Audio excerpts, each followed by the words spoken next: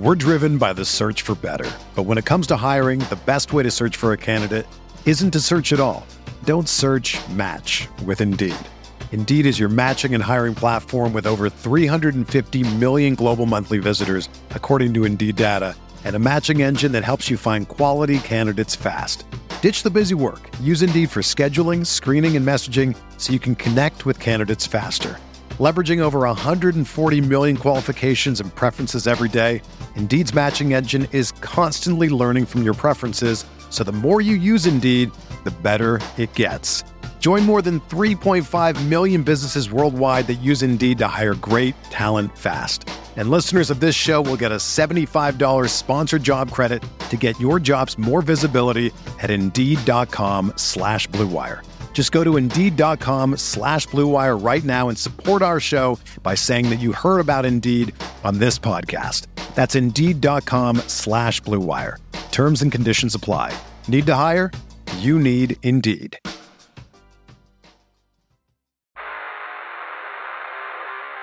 You don't want it, you don't need it, but you're going to get it anyway. The Kevin Sheehan Show. Here's Kevin. I'm here, Tommy's here. The podcast today presented by my good friends at MyBookie. Go to mybookie.ag, use my promo code KevinDC, and they'll match your first deposit halfway, all the way up to $1,000. So open up the account with $1,000. They'll give you $500 additional dollars to play with. Your balance will read $1,500 if you do it that way. They've got everything that you need for UFC 265 on Saturday and everything that you need for Spence versus Pacquiao coming up mid-month. All of the pre-season NFL stuff is out there, including, Tommy, we get the Hall of Fame game tonight between the Cowboys and the Steelers. I used to get so excited for the Hall of Fame game, and it had nothing to do with the game itself, and it had everything to do with just, all right, we get to watch football again. And somebody tweeted out the other day, I don't know who it was, that, you know, starting with this weekend in the game tonight, we've now got football every single weekend until the Super Bowl. The problem with that statement is that the next month of football, not the next month, but the next 3 weeks of football is dreadful football. The NFL's preseason football. Although you do get some college games, I think the third week of August that are real. So anyway, go to MyBookie. Isn't there a Washington football open practice tonight at the stadium? Isn't that tomorrow night? I thought it was tonight. I don't know. I could be. Maybe I should check. I don't want to give out wrong information. Somebody and have those 50,000 people show up at the stadium tonight thinking it's tonight. Somebody sent me this. You just reminded me of it. Somebody sent it to me, and I read it this morning. Dave Portnoy sent out the following tweet. Dave Portnoy of course, Barstool. When you really think about it, reporters live tweeting every play from NFL practices is one of the most ridiculous things in civilization. Yes, it is. We've been on this for years, and thank you to Caps Fan 92 for giving us props for that. But yeah, I absolutely have no issue with those that are doing it, because I think that there is clearly some level of audience for it. It's just not for me. Nothing that happens other than serious injuries or maybe a trade or maybe an elevation of somebody out of nowhere into the starting lineup really means anything. The NFL season's first 3 or 4 weeks, typically you don't learn much. And those are real games. I can't wait for those real games. Don't get me wrong. I enjoy those real games, but I don't know. I think it's the perspective of a bettor. I think bettors, I've always said this, Tommy, I think bettors have a completely different perspective, and I think one of those perspectives is none of this shit in August matters unless there's a serious injury. You know what would matter, though, is if Deshaun Watson got traded to the Philadelphia Eagles, which the reports early this morning is that they are nearing a deal. I can't imagine how the commissioner of the NFL will allow a deal to go through between the Eagles and the Texans for Deshaun Watson without knowing what these latest criminal complaints are and what they lead to. How can you allow that trade to go through at this point? Now, I don't know how he'll handle this, and I'm just assuming that Watson, for at the very minimum amount of conduct detrimental, would be suspended for 4 games to start the season. Zeke Elliott got 6, but there's additional complaints and more criminal complaints. There's a chance he could literally get indicted and face criminal charges, felony charges.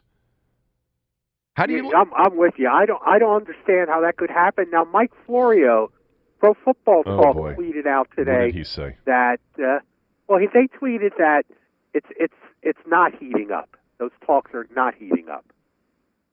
So they kind of downplayed it on Pro Football Talk. Why? And it could be simply because of legal reasons that have come up. I would think. I mean, I didn't read the Pro Football Talk report, and I don't. I can't stand Florio, but whatever. He's saying that the reports, Tommy, about a Watson to Philadelphia trade, which have been described as really heating up, he's saying that they're not. Yes, that's what he's saying. Well, then I didn't read the story. Why? I just noted that he tweeted that out. Well, the reason would be what I just asked you and presented, which is how could the league let this trade happen when there's the possibility that Deshaun Watson could end up in jail? Yes, and Florio's a lawyer, and he probably looks at it like that, and probably has information like that. But you're right; it doesn't make sense on the surface. Now, the Eagles are an organization that, are the organization that signed Michael Vick. Mm-hmm. But Michael Vick had already served his sentence, done his time. I'm not equating, what Michael Vick did and what Deshaun Watson is accused of. I'm just pointing out that this is a franchise in the past that has been willing to take on a volatile public relations issue when it comes to a player in the past. But a lot of people attributed the Michael Vick signing to Andy Reid when he was there, who drove that. I'm not so sure if they're in the same frame of mind to do that now in Philadelphia. Well, okay, so that's a good point. Obviously, a different organization, same owner. The owner had to sign off on Michael Vick. Jeffrey Lurie was the owner. I don't remember who the general manager was at the time. It was probably Howie Roseman. I don't recall necessarily, but Lurie had to sign off on that. I don't know anything about the Deshaun Watson situation. I'm just saying that it seems to me that if things haven't been resolved completely, that's a hard trade to allow to go through. At the same time, it's probably the best time to roll the dice on a trade if you're like the Eagles, because you have to get him at a discount from where it was 4 months ago or 3 months ago or whatever it was. It's got to be at a discount. We were talking about 3 firsts and 1 to 2 key players to land Deshaun Watson in the prime of his career under contract. It would be an unprecedented.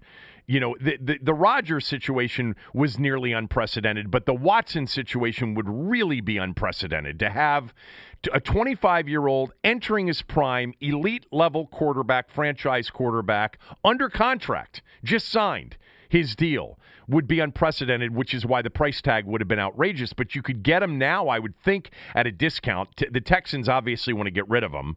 I want to go real quickly to the football thing. If he ended up in the division eligible, and he was the Deshaun Watson that we saw in Houston the last several years, Philadelphia immediately rises to the second best team in the division entering this year. Like if he were to be traded for today and enter Philadelphia's training camp tomorrow and not be suspended, he makes Philadelphia, right there with Dallas as co-division favorites, and Washington drops to third.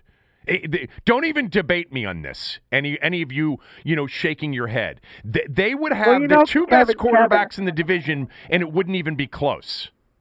Kevin, he's not Fitzmagic, okay? Let's not go overboard here. If Washington had Watson, when we were talking about this 4 months ago, Washington would be the second pick in the NFC to win the NFC Championship behind Tampa. If Washington had Rodgers, it would be even closer to Tampa. I mean, I had the odds maker from Hollywood Casino tell me that it would be Tampa just as a slight favorite over Washington. If Washington had traded for Stafford, they'd be one of the top 3 or 4 picks to win the NFC Championship. Philadelphia has some good players on their roster. We don't know anything about the coaching staff, Nick Sirianni. But if you add Deshaun Watson, and you can tell me what his record was until you're blue in the face, it doesn't matter to me. You have one of the top 5 to 6, 7 quarterbacks, worst case, in the game, entering his prime. They've got some weapons. They added Devontae Smith, even though he was injured a little bit. Apparently, he's going to be fine. And they would be the co-favorites with the Cowboys. But, I mean, A, will it happen? B, if it did happen, how many games would he actually be eligible for this year? So... But long term, if they pulled off that trade and he was able to play after all this stuff got resolved, then the Eagles and the Cowboys have the 2 franchise quarterbacks in the division. Washington still doesn't. So I talk about its defense all you want. I think it'll wind up being nothing to see here. I don't think it's going to happen. I don't think it happens. I mean, even before you mentioned the Florio thing, I don't think it happens now because I think his situation's got to get resolved. But it wouldn't surprise me if Philly were super aggressive. I think every team should be super aggressive going after him if he's eligible and cleared to some degree. Now, Washington can't go after him. I mean, I think we all understand the reasons why they can't have Deshaun Watson in their uniform. I personally would be thrilled to see Deshaun Watson here playing if he were cleared of all of these charges, even though he clearly had an issue. And they were all settled civilly, but I don't think that it would happen. I don't. But make no mistake, people, if Deshaun Watson was the starting quarterback of the Philadelphia Eagles, Washington's now the 3rd best team in the division.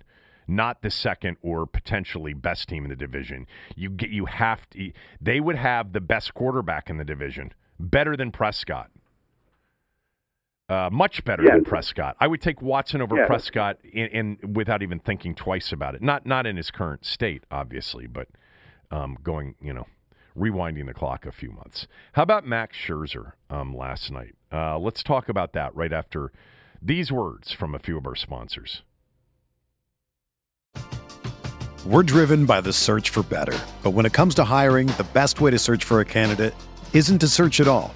Don't search, match with Indeed.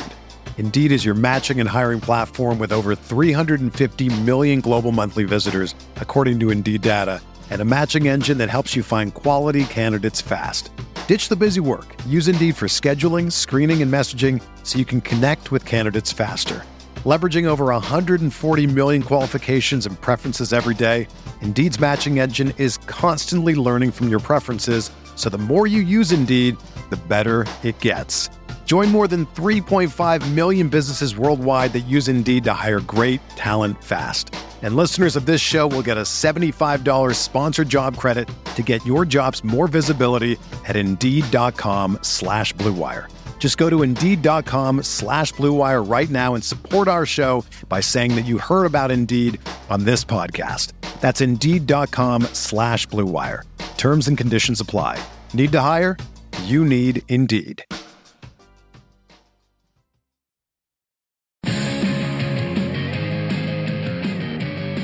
Nearly 53,000 last night at Dodger Stadium to watch Max Scherzer make his debut as a Dodger pitcher, Tommy. And he had, a rough start, gave up an early home run to Brantley, but then ended up with a great night, went 7 complete, 109 pitches, struck out 10, including Altuve 3 times.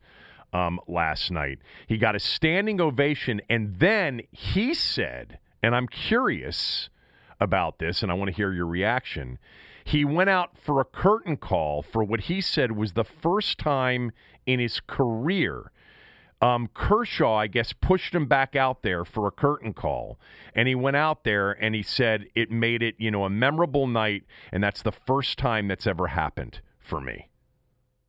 Are you going to tell me that one of those 2 no-hitters he threw, or some of the great starts of all time in franchise history in D.C., he never went out for a curtain call?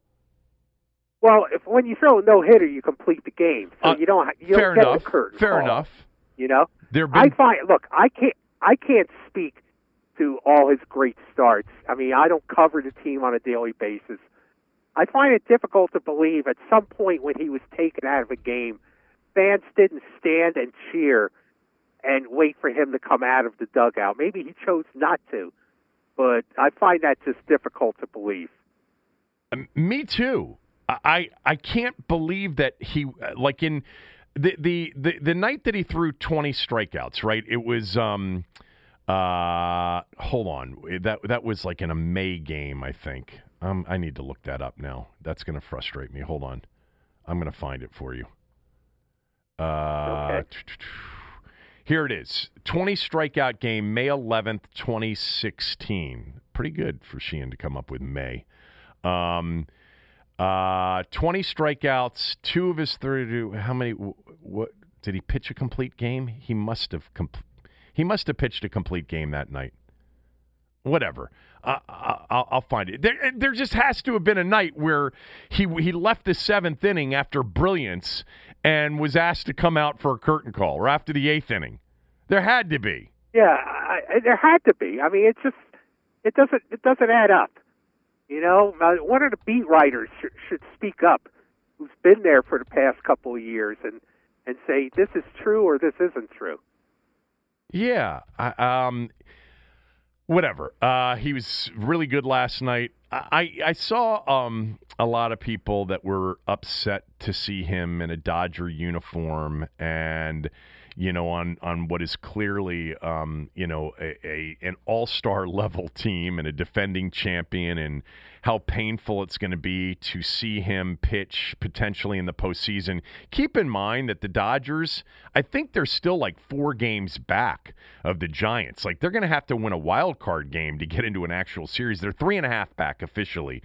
It's plenty of season to go, but they're not in first place. It's wild. I mean, they've got the second best record in baseball. Actually, Houston does. And 53,000 last night, probably they were going to have a big crowd anyway, right? Because, the best team in the American League was in town, and a team that they obviously hate as well. But I saw a lot of people really upset to see him in a Dodger uniform. Why do you think that is? I don't know. I think it's any uniform. I think they'd have been a lot more upset if he had been in a Phillies uniform or a Mets uniform.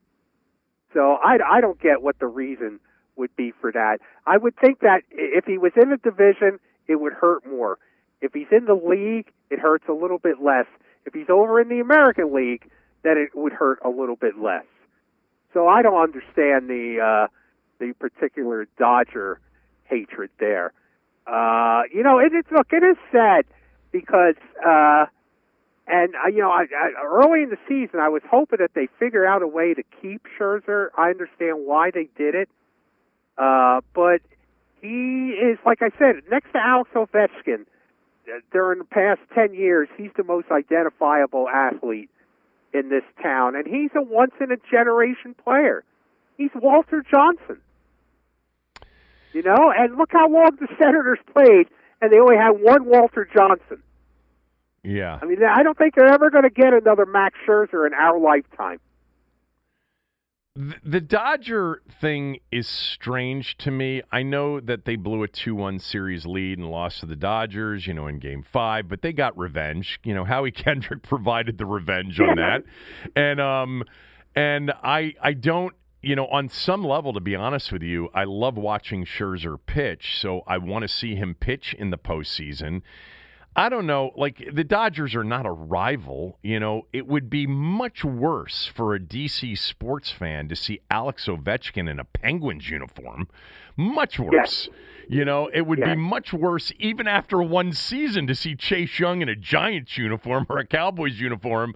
I don't know how many other players really on that team right now you'd feel so tied to.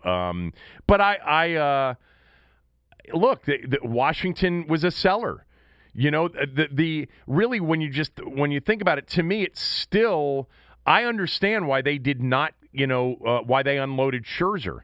Now, they unloaded Scherzer, remember, as part of a deal with Trey Turner. So we don't know exactly specifically what part of the compensation was just for Scherzer and how much of it was for Trey Turner, because Trey Turner's the one with the upside. But he's the one young and still under contract through next year.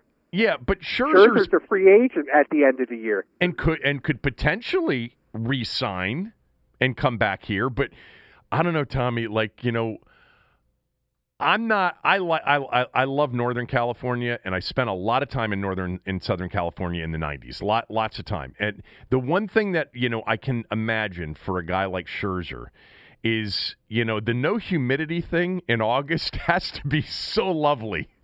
Because he pitched in some horrendous weather, which, by the way, I think he probably enjoyed. He's 37 years old, right? He's 37 years old. Yes. He's still pitching at a very high level. It's very possible he's got another 3 years left in his career at a high level, don't you think? It's possible. What if it's possible? What if it's all with the Dodgers? What if he re-signs after pitching them deep into the postseason this year? I don't see them doing that. One thing, I don't see the Dodgers. Trevor Bauer's not coming back, right? Well, I don't know. Okay. I don't know if he's not coming back. I don't see the Dodgers investing in Max Scherzer after this season is over. And I don't know what his options will be. Maybe a team that falls short signs him to a 2 or 3 year deal. And let me just point out, I don't think the Nationals are necessarily rebuilding. Rizzo doesn't like to rebuild.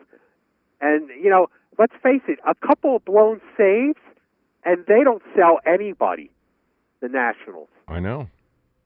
And if Steven Strasburg is healthy, they're not selling anybody. So it really was like, it was not a total collapse. It was a series of circumstances. And they only have Juan Soto for a couple more years. So I don't think they can afford to screw around next year with the so-called rebuild. I wouldn't be surprised if they jumped into, putting a team on the field that they think next year can compete for the playoffs. The problem is, and I know you pointed this out, and I've pointed this out as well, is I know the Lerners did not get the revenue that they expected from their World Series championship. I mean, they didn't get the benefit of the big crowds, the big sponsorships, none of that, because there was no season to speak of in 2020 because of COVID. And I pointed out, coupled with that, they're in the commercial real estate business. And right now, that's like being in the newspaper business. Now, no one's gonna hold a bake sale for the Lerners, and I'm sure Ted Lerner is the richest owner in baseball, I think, maybe before Steve Cohen bought the Mets. But rich people, when revenues fall, they take it as seriously as poor people do, and I think that the impact probably to the family of their entire business portfolio probably has an impact on what they do with the Nationals. Yeah, I want to just add to that because a lot of people, and it's fine. I guess we talked about it on the podcast. I forget now. Actually, two things real quickly. Number one, Zuckerman told me that basically a week before the deadline, it was a coin flip as to whether or not they were going to be a seller or a buyer, and that the Orioles series in particular really hurt. Getting swept by the worst team in the American League was essentially It was a reality, moment for them. It's like, even if we get healthy, we're really not good enough to overcome even average teams in our own division. And then the Strasburg injury being potentially a crippling one long term was added to that. But back to the Lerners, I tweeted out, and in part because I had a conversation with somebody who, is familiar with sort of how the Lerners operate. And there's no doubt that COVID played a role in the Turner trade. Now, it's not the only thing. I understand that there's a lot of, Mike Rizzo and conversations about, the $300+ million it would cost to keep Turner, and he would get that contract when he was entering his age 30 season. Galdi was on the podcast, talked about the risk in doing that. And I understand that there was a lot that went into that. But what also went into it is that, every Major League Baseball team took, unbelievable losses during the pandemic, but the Nats missed out on what is typical, especially of a first-time World Series winner, which is it's an unbelievable windfall of new revenue that comes in from not just the increase in ticket sales, but increase in sponsorships and the ability to raise pricing on a lot of different things. And that would have made the Lerners, who really do, Tommy, to your point, they look at every single business as standalone. It doesn't matter what their personal wealth is. They want each business, as they have throughout their entire lives, to make money. And this one, it hasn't made money or anywhere near close to what they thought the money would be after the World Series win. And I think it played a role. It wasn't the only thing that drove them to a decision to trade Turner, but it's part of it. If they had had that windfall of cash, they may have said, wow, he's a good player. It might be, maybe we don't trade him at this deadline. Maybe we let this go and we make that decision later. Although really you had to make it now, I guess, on Turner. But I don't know. Whatever. I was told that it played a role with a lot of other things, but the loss of that windfall is big right now for the organization. Oh yeah. Yeah, I'm sure it is. And as far as, investing that money in Turner when he's like 30 years old, here's the problem. And I understand part of the problem is Scott Boras, but the Lerners have to overcome this. Really. You have to start signing these players before they come close to free agency. Mm-hmm. You've got to invest in a Trey Turner 2 years ago. In some kind of a long-term contract. So when he does turn 30, you're not spending $300 million. And they're facing the same thing with Juan Soto right now. And I get that. You can't force a guy to sign. But and Boras likes to take his guys to free agency. But there's always a number that they'll sign for. There's always a number. And I remember for Rendon, there was a number that he would have signed for. Now, Rendon's not doing so good since he left and went to the Angels, but the premise is still the same. You don't want to get to that free agency year. You've got to sign these players early, so when they do turn, so you're not faced with the idea, well, we don't want to invest that kind of money when he's 30 years old, when you could have had him under contract for 6 or 7 years, and maybe he'd be 33 when he'd be done a free agent. So it's easy for me to say that, but we're looking at the same exit for Juan Soto if they don't sign him. Oh, they've got to sign him. But they can't let him go to. They can't let it go to the final year of his contract. Yeah. Because then he's gone. Meantime, they lost another one to the Phillies, and who's heating up for the Phillies, and he seems to be, always have good games against the Nats, is Bryce Harper. Harper, I saw that. Harper last night was 3 for 5 with 2 RBIs. I think, his batting average now is well above 300. I think it's close to 310. I'm going to pull it up real quickly right now. It's 306, 11th in batting average. His on-base percentage, I think, is top 5 in baseball, somewhere around there. His on-base percentage is 340. No, I'm sorry. It's his on-base percentage is 417 right now, which is getting close to his best year in Philadelphia. There's something about Harper. It takes him a while. These are the months where he really comes through.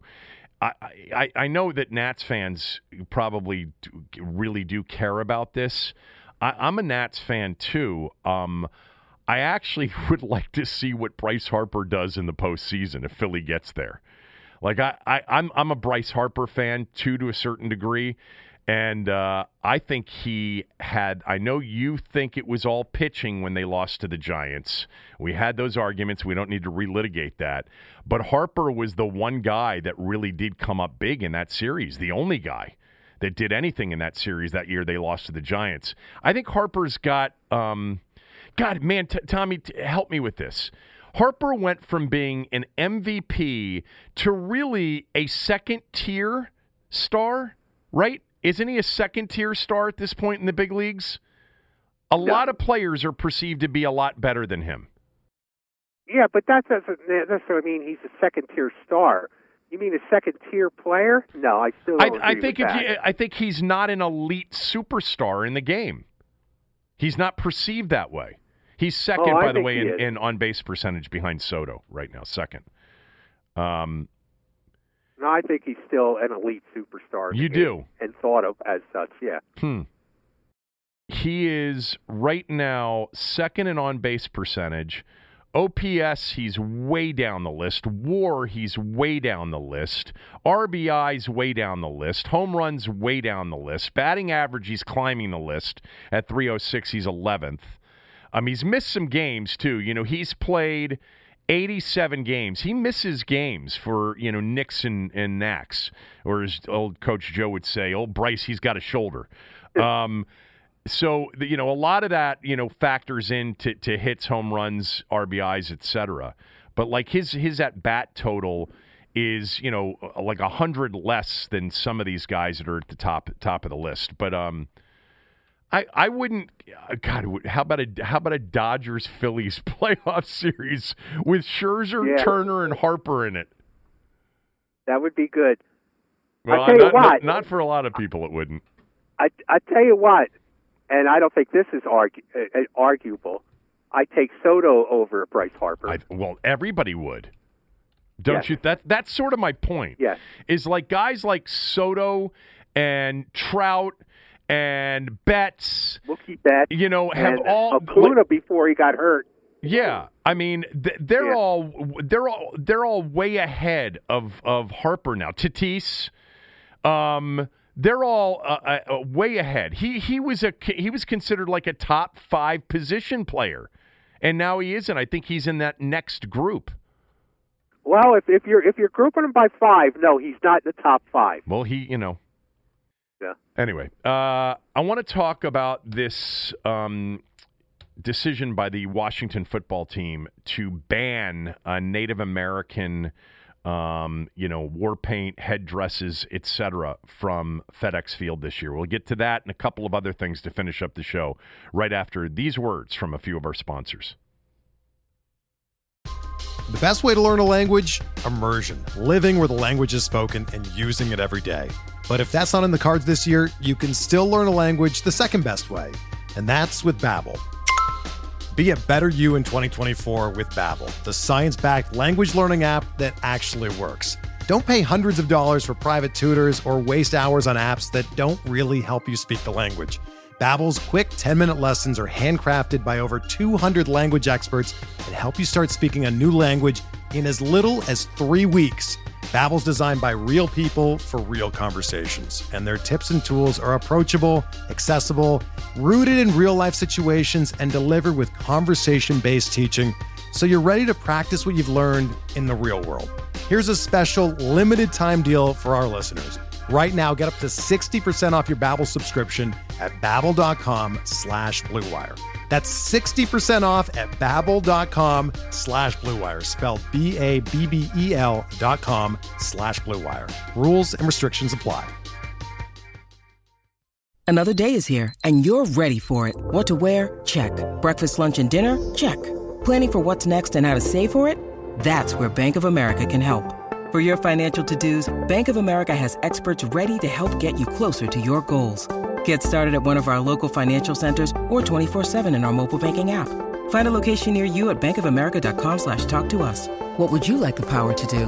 Mobile banking requires downloading the app and is only available for select devices. Message and data rates may apply. Bank of America N.A., member FDIC. Mother's Day is around the corner. Find the perfect gift for the mom in your life with a stunning piece of jewelry from Blue Nile. From timeless pearls to dazzling gemstones, Blue Nile has something she'll adore. Need it fast? Most items can ship overnight. Plus, enjoy guaranteed free shipping and returns. Don't miss our special Mother's Day deals. Save big on the season's most beautiful trends. For a limited time, get up to 50% off by going to BlueNile.com. That's BlueNile.com. I just want to start this final segment with this because I've got my TV on here in the studio and the Stephen A. Max Kellerman show is on, and they've got a big headline. The better Carson Wentz replacement, Nick Foles or Phillip Rivers?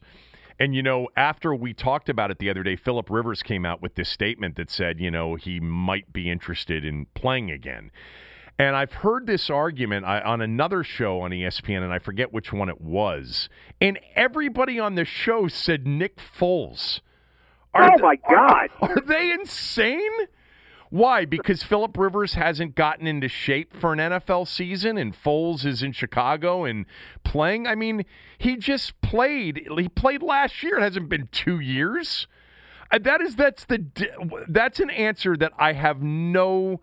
I can't explain it all. It's not even close. If I were a Colts fan and Phillip Rivers wanted to come back and start, would I rather have him or Nick Foles? I'd rather have Rivers. Are you kidding me? Of course you would. Yes. By the way, there were moments early in the season, in his first year in a new system with Frank Reich. There were games early in that season where he was struggling. I remember they got beat by Cleveland, and he threw like 3 picks in that game. And then after that, he was lights out the rest of the way, and he was outstanding in that playoff game at Buffalo. They nearly beat the Bills. That makes no sense to me. And I know I'm a Phillip Rivers fan, and I've always been a Phillip Rivers fan. Rivers or Foles? Why? Because Foles was the Super Bowl MVP with Reich as the quarterback's coach and offensive coordinator? Who cares? I mean, that was lightning. That was lightning in a bottle. You're not going to get that again. I would love to know what Frank Reich thinks. Like, you know, they come to him and they say, you know, Ballard comes to him and says, hey, Phil wants to come back, but we can get Foles for a 5th rounder. What do you want? Let's trade the 5th. No, it would be Phil. Now, the issue with Phil is that Wentz is eventually going to be back. So I don't think he wants to come back and start the season and start 4 games and then hand it back to Wentz. Although, personally, I think the Colts would be better off with Rivers for a full season than Wentz anyway. But anyway, I want to get to this story that came out, I think, right after the podcast we did 2 days ago. The Washington football team is going to ban Native American headdresses and face paint from FedEx Field for home games this year. I was looking through Twitter early this morning. I saw a lot of people reaching out to me and saying, this is horrible, this is terrible. Here's my immediate reaction. Look, this is, I don't know how many people this actually addresses, but it's less than 100 in the stadium. You know, banning Native American headdresses and face paint. Truly, how many fans really do put Native American face paint and wear Native American headdresses to Washington football games anymore? I don't, it's not, we're not talking about, you know, the banning of 20% of the potential audience. It's a minimal number. However, if this is the first step towards banning everything Redskins gear related, you know, jerseys, old jerseys, or to somehow try to enforce or ban and then enforce not singing Hail to the Redskins after a score. That's going to be this year. That's going to be an interesting battle. The team song. Yeah, these are things, to be honest with you, that are almost impossible to even enforce, even if they mention it as a ban. What are they going to do in the opener against the Chargers? Tell the dude with the Riggins jersey to take it off? Okay, and then what's he going to put on? That's not feasible. I don't see them doing that. I don't. There's no chance they do that. Well, there is a chance, but I don't think they will do that. But I think the song will be a problem because I guarantee you, as a pushback, fans will sing that song when their team scores. And how would they loudly. Enforce that if they banned that? How would they enforce that? Yeah. They can't enforce it. No. They can't enforce it. But it will be a slightly embarrassing moment. I mean, in terms of embarrassing moments, it doesn't even make the list for this franchise.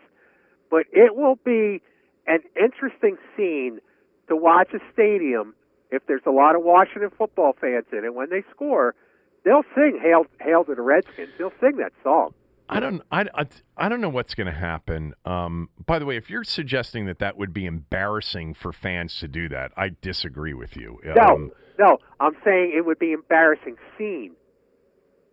I mean, for a team that just banned the name, to have their fans singing a song that uses the name, which, Kevin, it's an embarrassing scene. No, it wouldn't be. I don't think it would be embarrassing. Then what was the point? Oh, come on. What? Well, what was the point? They just banned there are a lot of people that don't know what the point was. Their entire fan base is singing it at the top of their lungs. First of all, it would be impossible to enforce. Secondly, I know that. I think a lot of what would have happened last year, within 2 months of the name being taken away, that we never had a chance to see or hear because there weren't fans in the stadium. We're now a year, and 3 months removed from that. I have a feeling a lot of this isn't going to be an issue. What will be an issue, if they want to make it an issue, and again, I don't know how they enforce it other than telling somebody to take their jersey off. There's just too much Redskins gear and apparel that people have owned their whole lives. They're not getting rid of it. They're going to wear their favorite players. Right. They're going to wear Art Monk and Darryl Green and Clinton Portis and Chris Cooley and John Riggins and Sonny Jurgensen's jerseys. They're going to do that, and you can't stop them from doing that. That's like taking away, the past completely. These are players that they adored, and when they adored them, they were Washington Redskins. Sorry, but that you're can't. Talking about something that's not going to happen. They're not going to do that. I don't think so either, and I don't think they can ban people from singing either. I mean, you can't no, ban something you can't enforce. But you can't deny that if you just said to everybody, this name is an affront, and we're not going to use it anymore, and then your entire fan base sings it at the top of their lungs, that's an embarrassing moment. Well, the entire fan base doesn't agree with the decision. There's a significant percentage of the fan base that doesn't agree with the decision, and there's a significant percentage of Native Americans themselves that don't agree with the decision. I know that. We've done this. It's not embarrassing. We're not. Yes, it is. No, it isn't. Why would it be embarrassing? Embarrassing to who? The people that the name. Yeah. Well, I guess sometimes I just wish that the name had been lost for overwhelmingly obvious reasons that we all agree on and we're all on board with, and that's not what happened here, and that's why I don't think those that show up in Darryl Green, Art Monk, and John Riggins jerseys and, attempt to sing the fight song with the old team name in it, I don't think that that's an embarrassing moment for them. I don't. Here's the other thing is, about this, and now I lost my train of thought because I can't believe you don't think it would be an embarrassing moment. No. I'm not saying fans should be embarrassed. I understand what fans are doing. Wait a minute. If you're talking about how woke America will push their feelings on some percentage of fans that sing the old fight song and how those fans should be embarrassed for their behavior, yes.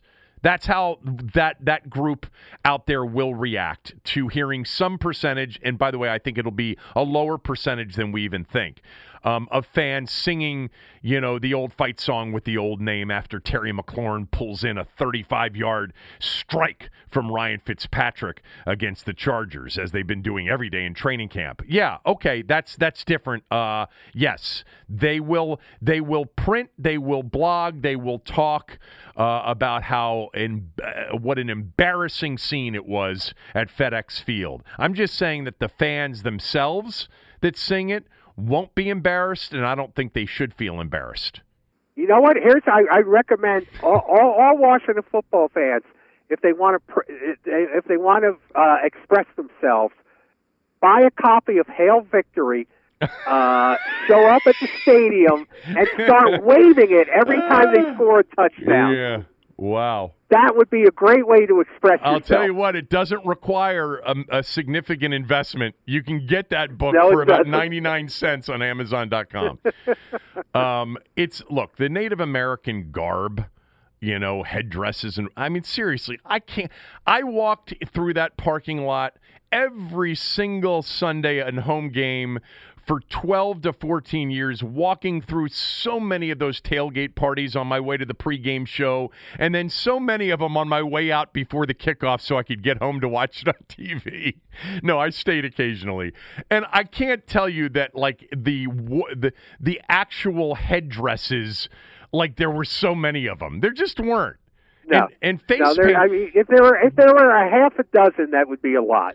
But if they keep the colors of burgundy and gold, actually a serious question, how do you stop somebody from painting their face burgundy and gold? Yeah, I don't get that. I don't understand how they're going to determine what Native American face paint is. Right. I don't know. I wanted to mention that this morning before we did the podcast, and I did make you wait to start the podcast this morning. I didn't tell you why, but I'm going to tell you why right now. The reason I didn't tell you why is that I thought you might be irritated with the reason. The reason was that I was watching the France-Slovenia Olympic semifinal game, which turned out to be one of the best basketball games I've watched all year. It was phenomenal. Luka Doncic ended up with the first triple-double in Olympic men's basketball since the mid-'70s. He ended up with 18 assists, 10 rebounds, and he had, I think he had 16 points. He didn't shoot it well.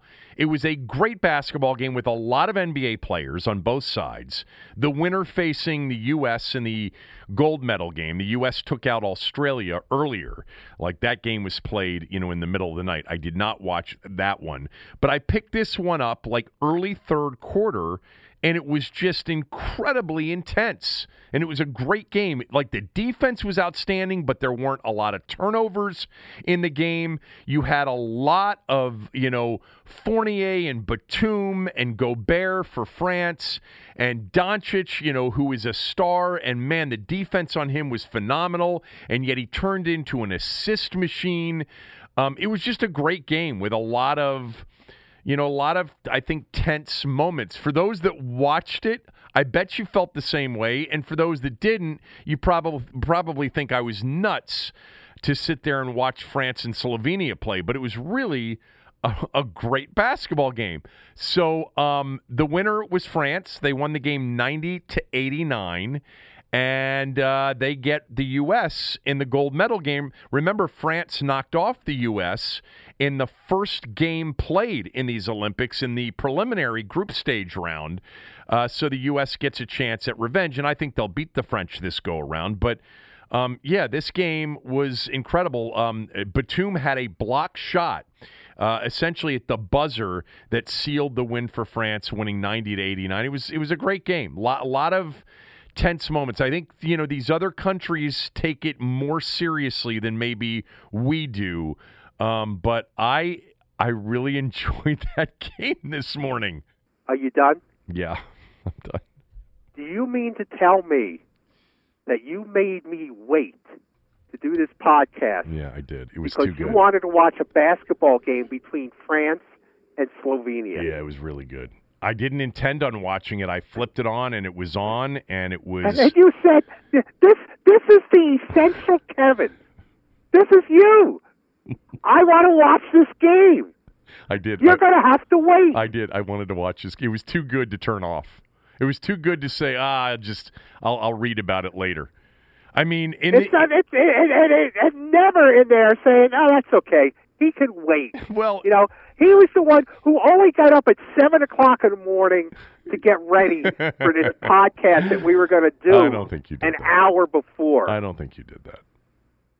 Well, I did. Well, I was up much earlier. I don't lie on the podcast, Kevin. I don't lie, period, but I don't lie on the podcast. You said that but I can't believe. You said that you had something else about Jason Wright before we started the show. Well, yes. This is amazing to me, and I'm sure I'm making a big deal about nothing.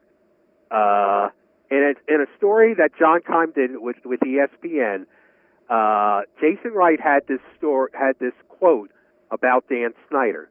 Quote, Dan has built his business by being a classic entrepreneur and having the big idea, and here comes the money quote, and then trusting people to execute and build the infrastructure.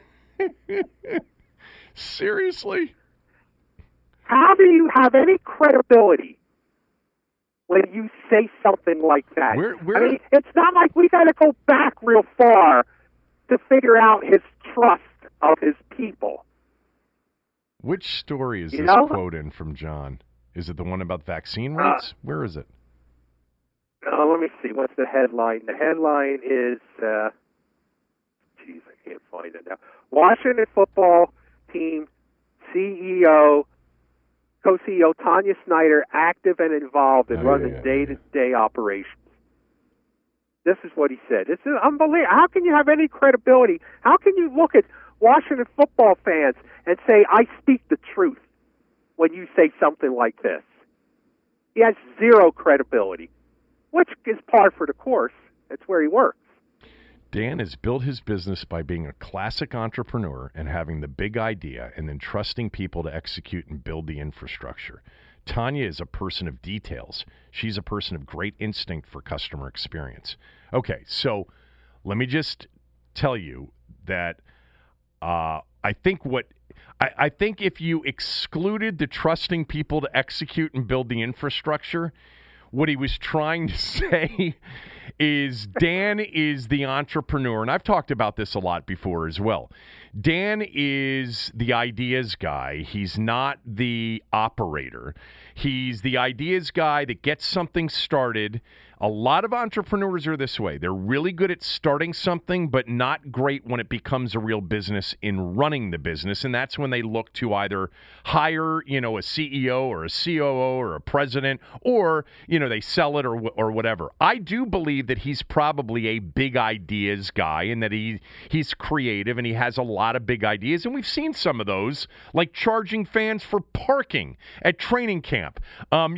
Big ideas to generate revenue off of an existing customer base. By the way, the easiest business he ever got into was the one that he didn't start, which was his NFL team, which had this incredibly loyal fan base that would pay for anything at the beginning. And he totally ruined that trust. And by the way, that revenue stream. But I think what he was trying to say, Dan is a big, ideas person, and Tanya is more of an operator, a person of detail.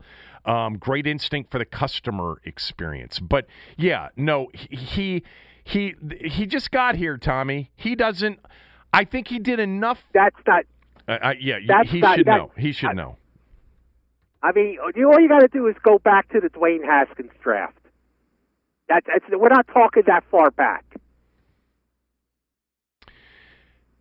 He's never, trusted people to execute and build the infrastructure, as if to say he came up with the idea and then he hired really good, smart people and let them do their job. That's not been Dan Snyder as an owner at all. No. And we all know that. And my sense is that Jason probably has an idea about that as well. But he was trying to sort of express the notion that Dan's the ideas guy, more of an ideas guy, entrepreneur, and Tanya's more of an operator, I guess. I guess sometimes he struggles with words and ideas. All right, what else? Anything else? We get football tonight. That's all. I will definitely tune in, at the very beginning to see football on television. And then, after the starters take one series and leave, that'll be it. I'll be on to something on Netflix, maybe. Everything, by the way, at my rental that we are in for a month before we move into our new house, everything is streamed. Everything. Like every TV network is streamed through YouTube. And I'm just sort of getting used to that because it's not normal cable. And I know that probably is, what most old people haven't figured out. But fortunately, I have 3 youngsters around to help the old man. Speak for yourself. I have figured that out a long time ago. And you'll soon arrive at the problem that when you're streaming sometimes in the middle of a big play, you get that circle spinning around on your screen. Not only that, but you get, and I've noticed this before, it's obviously not the first time I've streamed network TV. I exaggerated it a little bit, but what you get is you'll get like the hitch, in the video where it sort of stutters and a little bit, and it's not a smooth delivery. You don't get that with every broadcast, but I've noticed it on the Olympic coverage at times because we did watch some of the. What did we watch last night? Some of the track and field. Oh, I know what I wanted to say. Oh, by the way, so you're the guy watching the Olympics. I like the track and field, and I wanted to make one comment about the track and field. This guy, Atto Bolden, the analyst that does the Olympic stuff, the track and field stuff, is truly an exceptional analyst and broadcaster. Most of you don't even know who I'm talking about. He's done it for several Olympics because he called and was a part of all of Usain Bolt's big moments in the last few Olympics. He's just an excellent, excellent broadcaster, phenomenal broadcaster, and so good at what he does. He's from Trinidad and Tobago and was an Olympic athlete himself. He's fantastic. Love him. Love listening to him. Are we done for the day? Let me have... Yeah. No, I got one. Since you brought it up, okay. I'm going to drop this little dime on everybody. If you watch Olympic track and field, you need to put rose-colored glasses on. Okay, that's fine. To believe Ben any Johnson. of it. Fine. Any of it. I like the track and field is one of the things I like. It's different with no Usain Bolt, obviously, because he was the big draw. Field. I was on the track and field team in high school. I love track and field. You were? I threw the shot put. Yeah, you threw the shot put. I remember you telling me that. Yeah. And discus. Actually, I was a pretty good discus thrower. Okay. Not so much shot put. But I had a natural ability to spin. Okay. What would happen if you spun around like that now? You'd have to take a seat, wouldn't you? Oh, absolutely. Seat. You'd have to dial 911. Yeah. Hopefully not. All right. Thank you for being patient this morning as I watched France beat Slovenia. And they're getting ready, of course, now to face the U.S. in the gold medal game. Tommy, thanks. Have a great weekend. I don't know about the rest of the week in terms of podcasts. Technically, I'm on vacation. I'm going to try to get one more in before the end of the weekend, and we'll definitely do something if there's big news. But take care. Have a great day.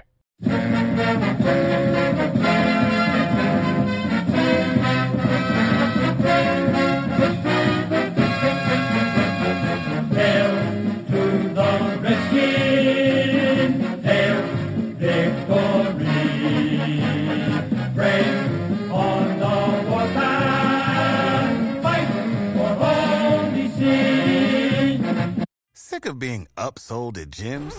My guy, you're currently a base member? For $90 more, I can upgrade you to our Shred membership. For $130 more, you'll be a Swole member. And for just $300 more, you'll reach Sweat Platinum. At Planet Fitness, you'll get energy without the upsell. Never pushy, always free fitness training and equipment for every workout. It's fitness that fits your budget. Join Planet Fitness for just $1 down and $10 a month. Cancel anytime. Deal ends Friday, May 10th. See Home Club for details.